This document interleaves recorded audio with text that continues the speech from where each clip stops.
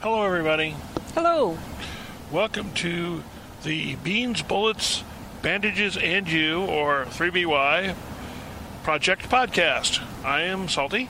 And I'm Spice. Excuse me. And you're hearing us. We're doing our thing. We're traveling. So if you hear any road noise in the background, sorry about that. We are driving between towns in the middle of nowhere in North Missouri, because everywhere is the middle of nowhere in North Missouri. And so I've got Spice here, and she's going to talk about food on the fin. You know, we've been doing a series on the websites of blog posts with pictures, but it's too hard to add in all the little details and explain things without, you don't want to read a 500-page article on a website. It just gets a little long. So we're going to do a brief little podcast here and talk about some of the things we haven't covered in the Food on the Fin series and fill in a few details. So I'm going to let her take charge of this, and here we go.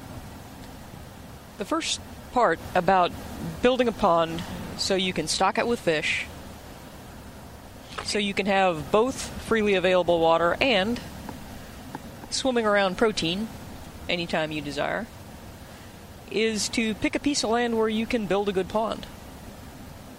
Fortunately, in North Missouri, we have clay and lots of it, which holds water well. So that started as a plus for our being able to build a workable pond. However, when we were searching for sites to buy the land that would eventually become the place, one of the things we looked for is to make sure it had the kind of topography where it wouldn't be that hard to build a dam across the mouth of a ravine and turn it into a pond. We picked a spot that had never been used for agricultural production, so there wouldn't be a whole bunch of pesticides in the soil. It had been logged at one point, but the hillsides were very steep, which means we could put a dam across a fairly narrow area so it wouldn't cost an arm and a leg, and would be able to build a pond that was of a good depth. It gets cold up here in the winter, most winters, and ponds tend to freeze over solid, and that prevents the animals underneath from sometimes getting enough oxygen. So the pond's got to be deep enough that it doesn't freeze all the way to the bottom, and it's got to have enough water down there that it holds enough oxygen to sustain the fish until the top melts off again. Those of you in the southern climates probably don't have to have as deep a pond as what we do, but ours is, well, it's 18 feet deep at the very deepest. Most of the bottom of it is 16 feet deep, and then it slopes up pretty dramatically towards the end. I mean, it's a pretty steep, the embankments are really pretty steep.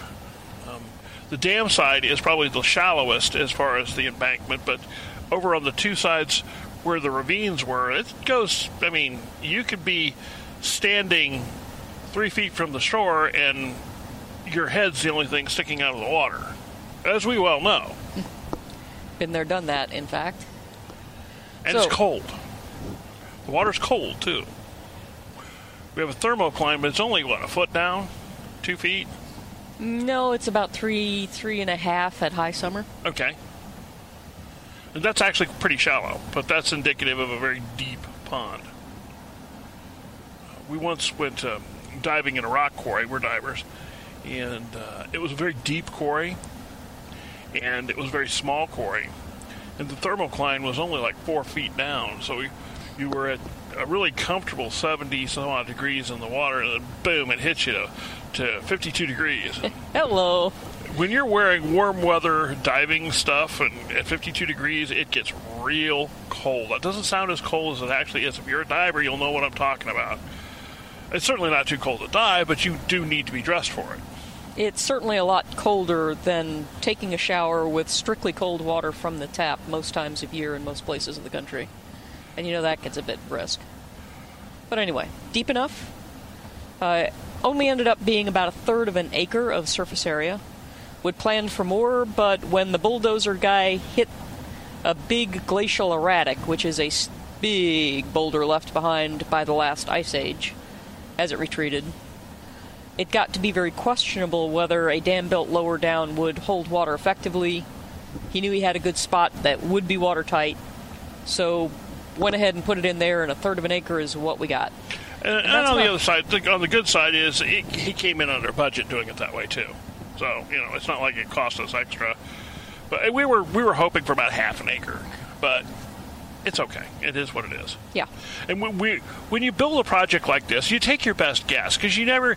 He was down there with his D6, and he's like, I don't know what I'm going to run into. I could hit bedrock. I could hit limestone. There is limestone in the area. I could hit that, and that stuff's porous. So I don't want to go deep enough to hit that, and, maybe that won't hold water. We want this thing to hold water. That's the whole idea behind the pond. So he took that big glacial erratic she's talking about and pushed it over to the side, and now we have a nice place to sit. Yeah, it's a picnic rock right beside the pond. So the way I found the guy is I talked to the real estate agent who sold us the place, and he knew a local guy with a bulldozer who had built ponds successfully for many people before. So not just anybody who knows how to run a bulldozer knows how to build a pond. This guy did really well for us. He worked especially hard since a big rain was in the forecast. The last thing we wanted is that big rain to hit with the dam half built, and the water would overtop the dam, and the dam would wash away, and maybe we get a dam after that, maybe we don't. So he worked especially hard. He got the dam built, called us, it's done, and it started raining. Our first plan was that we would put the cover in for the fish. Once the dam was built, would put some cover, which in this case means cut off cedar trees that are put in the right places on the bottom of the pond. We would place the cover, and then the pond would eventually fill up with water. Didn't quite happen that way, because the rain started just as he was finishing the dam. We got 6 inches of rain in one night, and the dam was full the next morning. Or the pond was full the next morning. We gave that about a year's worth of time, because we needed to have something at the bottom of the food chain for the fish, and that means algae. The frogs migrated from a little bitty cattail pond, a stone's throw away, and they got there within the first week, and we knew the frogs would bring algae in with them. So all we had to do is give it some time for the sediment to settle and the little algae to multiply, and would be golden. Let the pond sit for the rest of the year while we worked on erosion control. And the trick of erosion control is covered in one of the blog posts. Yeah, and I'll just emphasize the fact that we bought this we closed on the property in late May, early June, and all the planning and stuff it takes. It was August, and then into August before the pond was built. And one of our big concerns was getting ground cover in over that winter to control some of the erosion, because this, like I say, these banks are really steep, and they were just clay. And they'd just been scraped clean of all the lovely roots that had been holding them in place for generations. So we needed a new set of roots. So while the little algae started multiplying, I got to work on first seeding the sides with perennial rye, because it's known to develop a good root system. It's known to not need very good soil, which we didn't have good soil. And it's known to be tolerant of drought. And because the sides are so steep, the water would run off the sides into the pond really quickly. It would get dry on the sides of the pond, above the water line, between rains. Now this pond is kind of down in its little valley. I mean, obviously it's not. You don't put a pond at the top of a hill. And there's not a whole lot of breeze that goes on down there. And this was August in North Missouri, and it was hot. I mean, hot. 101 degrees the day I was out there putting this stuff down. Of course, we're down next to a pond, so there's the humidity going on, and the pond humidity, and as you're sowing grass seeds and you're sweating. And you're carrying straw bales, so you got to be covered, legs covered, arms covered. I got a little warm, but I got her done. You weren't the only person there. I know. but I'm not going to say how hot you got. I wasn't in your skin. Yeah, I admit it. I got so hot I had to sit down on what we now call Cedars Rock, the big erratic. I had to sit down for a few minutes because I was overheating. I really was. I mean, I went up, dumped some water over my head, and got back to it, but it was hot. Well, I'll tell you, if I think I've got a picture, well, I don't know if I do or not, of how she looked, covered in straw and seeds, and oh my goodness, you would not believe how it was. But anyway, we got it done. And how'd that work? Put straw on top of it, worked okay. Okay. We got something. The dam and the approach to the dam that came from the clearing at the top of the hill down to the dam, those guys greened up really nicely, and we got good erosion control on them the first year. The steeper sides that were more raw clay didn't work quite as well. I tried a couple of other kinds of species. I kind of took the lead on this particular project because I'm the biologist in the family. And she frankly has more time. Yeah. My schedule is not as 9 to 5 in the office, yeah. or 8 to 7 Whatever. In the office. 7 in the office is working half the evening, so. Yeah, so I could go do it. So I took the lead on this particular one. Anyway, tried a few different species. Did some tricks in the ditches that started to develop in response to the rain, sticking straw bales down into them, blocking them up with little shivs of wood and packing straw behind them to make water slowdowns to slow the erosion. And it's under control now. It's doing pretty well now. It's about 3 years in now. So why don't you tell them what we did about the fish and the cover for the fish and the trees experiment, the sinking of the trees. Yes. It seemed like a really good idea. Well, the first thing we did before we even got the cover in for the trees is we put in the fish that are lower on the food chain. Minnows. I didn't know what to do, so I called the conservation department. And whether you like the government entities that do this stuff or not, you're paying for them, so it makes sense to make good use of them. Now, and the guy was really helpful for me. Let's be clear. They have programs where they'll help you build a pond, they'll help you stock. We didn't get any of that. No, we just called the guy for advice. That's all we did. Talk the guy on the phone. We're not letting government programs on our land. I'm sorry. It's just not going to happen. No, because that gives him control over it. But he was happy to send me an email. I gave him the dimensions of the pond and what we wanted to do with it and what the land was like up there. And he gave me suggestions for numbers of species and types of species that would be effective and in what order and what time frame to stock them. And fortunately, we happen to live near a premier fish farm. Yes. That does pond stocking and lake stocking, and they just happen to be within, 2 our miles area. of my line of drive. Yeah, 2 miles of our line of drive from our daily house out to the place. So it's great. In fact, we're probably not very far from them right now. We're driving. So anyway, we were able to get the fish at a reasonable price. We're little bags full of fish. Yep. I got blackhead minnows. Their name is dinner, basically. And bluegill, which eat mostly insects and insect larvae. They don't mind tadpoles either. And by this time, the pond was overflowing with frogs and tadpoles because they migrated in from the herp pond and they loved it, and there were no fish there yet, and they had a population explosion. Just as you know, the herp, what she calls the herp pond, is a little old cattle pond. Yeah. A cattle pond is different. It's designed just to be a shallow draft pond with drinking water, but it's something that the cows can stand in when it's very hot. So they're not deep. They won't keep fish. They won't keep fish. Because they're too shallow. Right, but they'll keep, we have a lot of cattails and stuff in it. There's quite a bit of edible stuff there, and there's even some really nasty-looking water. Because it would be perfectly good if we went through the usual purification methods. Yeah, it's just very biological. Not very appetizing, however. No. Think pond scum.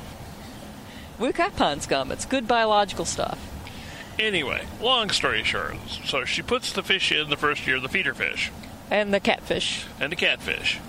Which eat everything that's slow enough for them to catch. So they would have plenty to eat with whatever insect larvae, tadpoles, dead stuff that fell to the bottom, all that. And again, we're pushing to get this all in. Yeah. Because we're trying to, it takes years for these fish to grow. So, got those in. Our next chance at getting cover in the pond came during the following winter. Because the plan is, we ask people how to do this when you don't have good cover in there. Oh, what you do is you wait until it freezes over, and then you drag your trees out onto the ice with weights attached to the trees. And then when the ice thaws, the weights pull the trees down. You've got the rope lengths and depths chosen, so the tips of the trees are still submerged a couple feet under the water, and you've got the body of the tree under the water, and it makes great fish cover. Now, that sounds like a really great plan, doesn't it? It does. It sounds like it ought to work. And we thought it went beautifully. Yeah, we were just, cool. We got those, a couple cedars cut down, Christmas tree sized, and drug them out onto the ice, attached them with a nylon rope, because it doesn't rot much in water, with two concrete blocks, and left them out there until the spring thaw. We learned some things. Yes, we did. Concrete blocks have sharp edges, and they will cut through nylon rope. So if you're going to do this, the thing to do is get an old bicycle tube and cut it off and stick the nylon rope through the middle of the bicycle tube.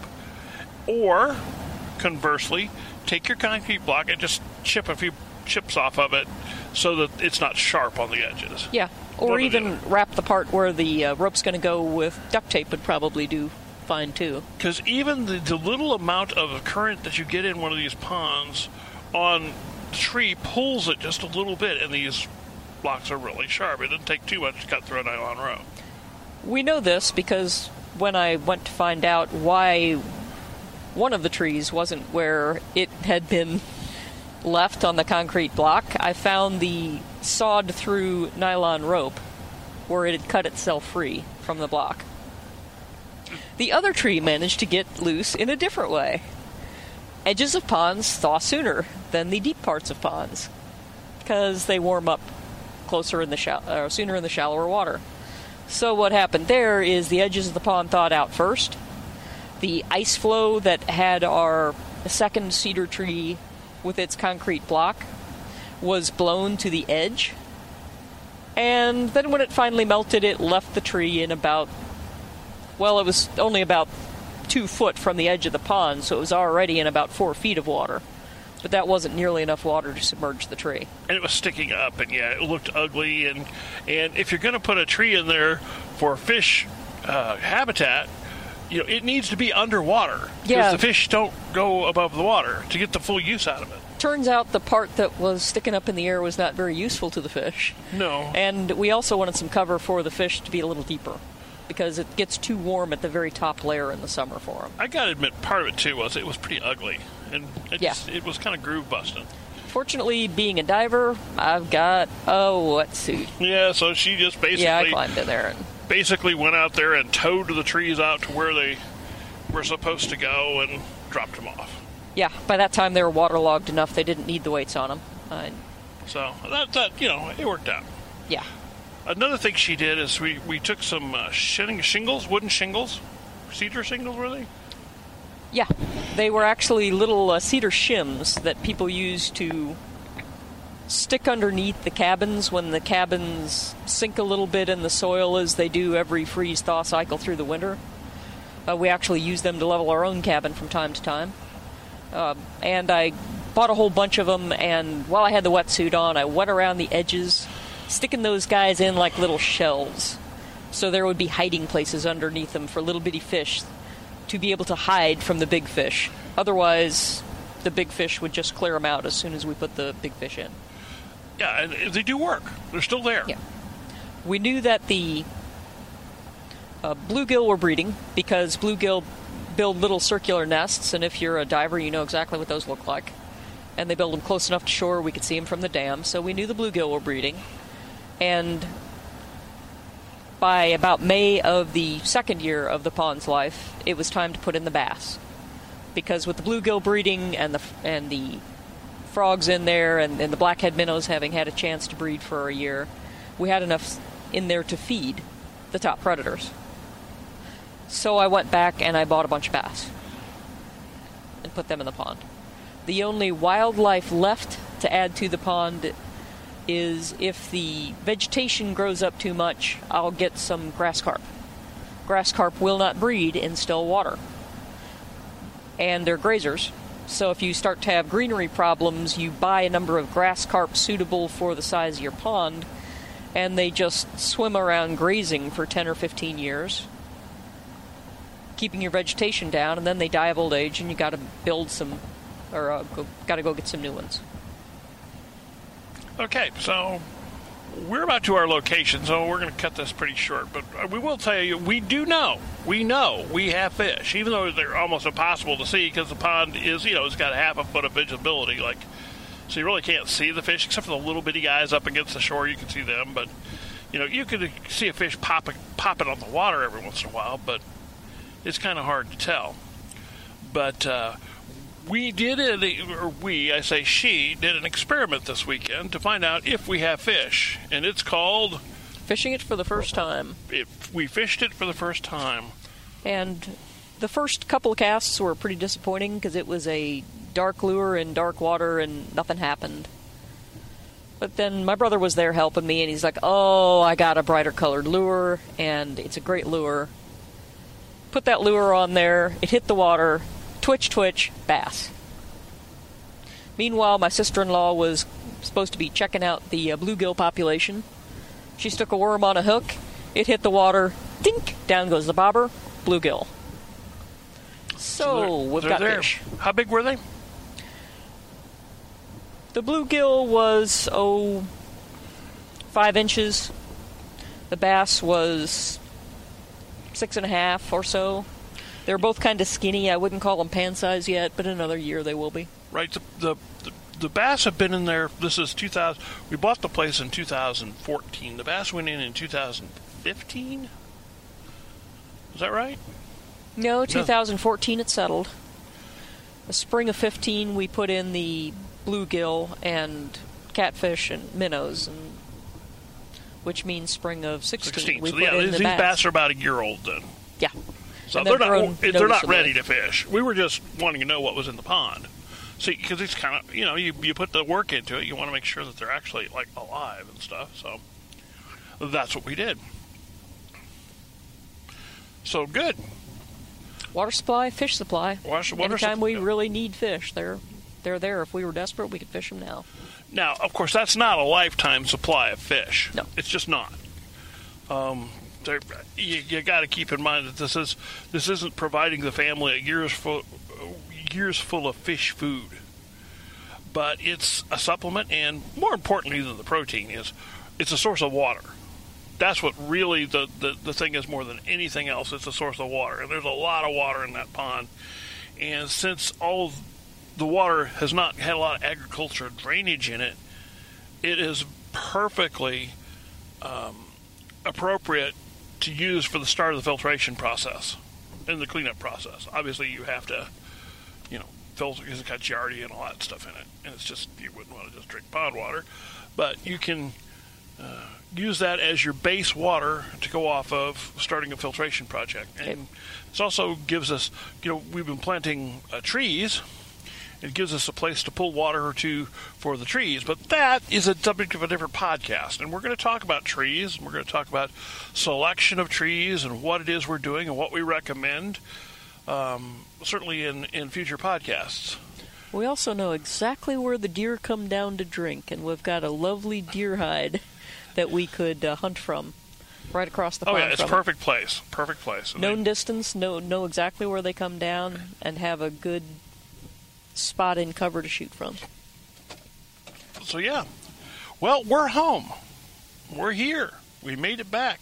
So, we're going to say goodbye for this episode. We hope you enjoyed the podcast. I think number 4, I believe it was, wasn't it? It's 4. And we'll catch you the next time. Until then, goodbye, and thanks for listening.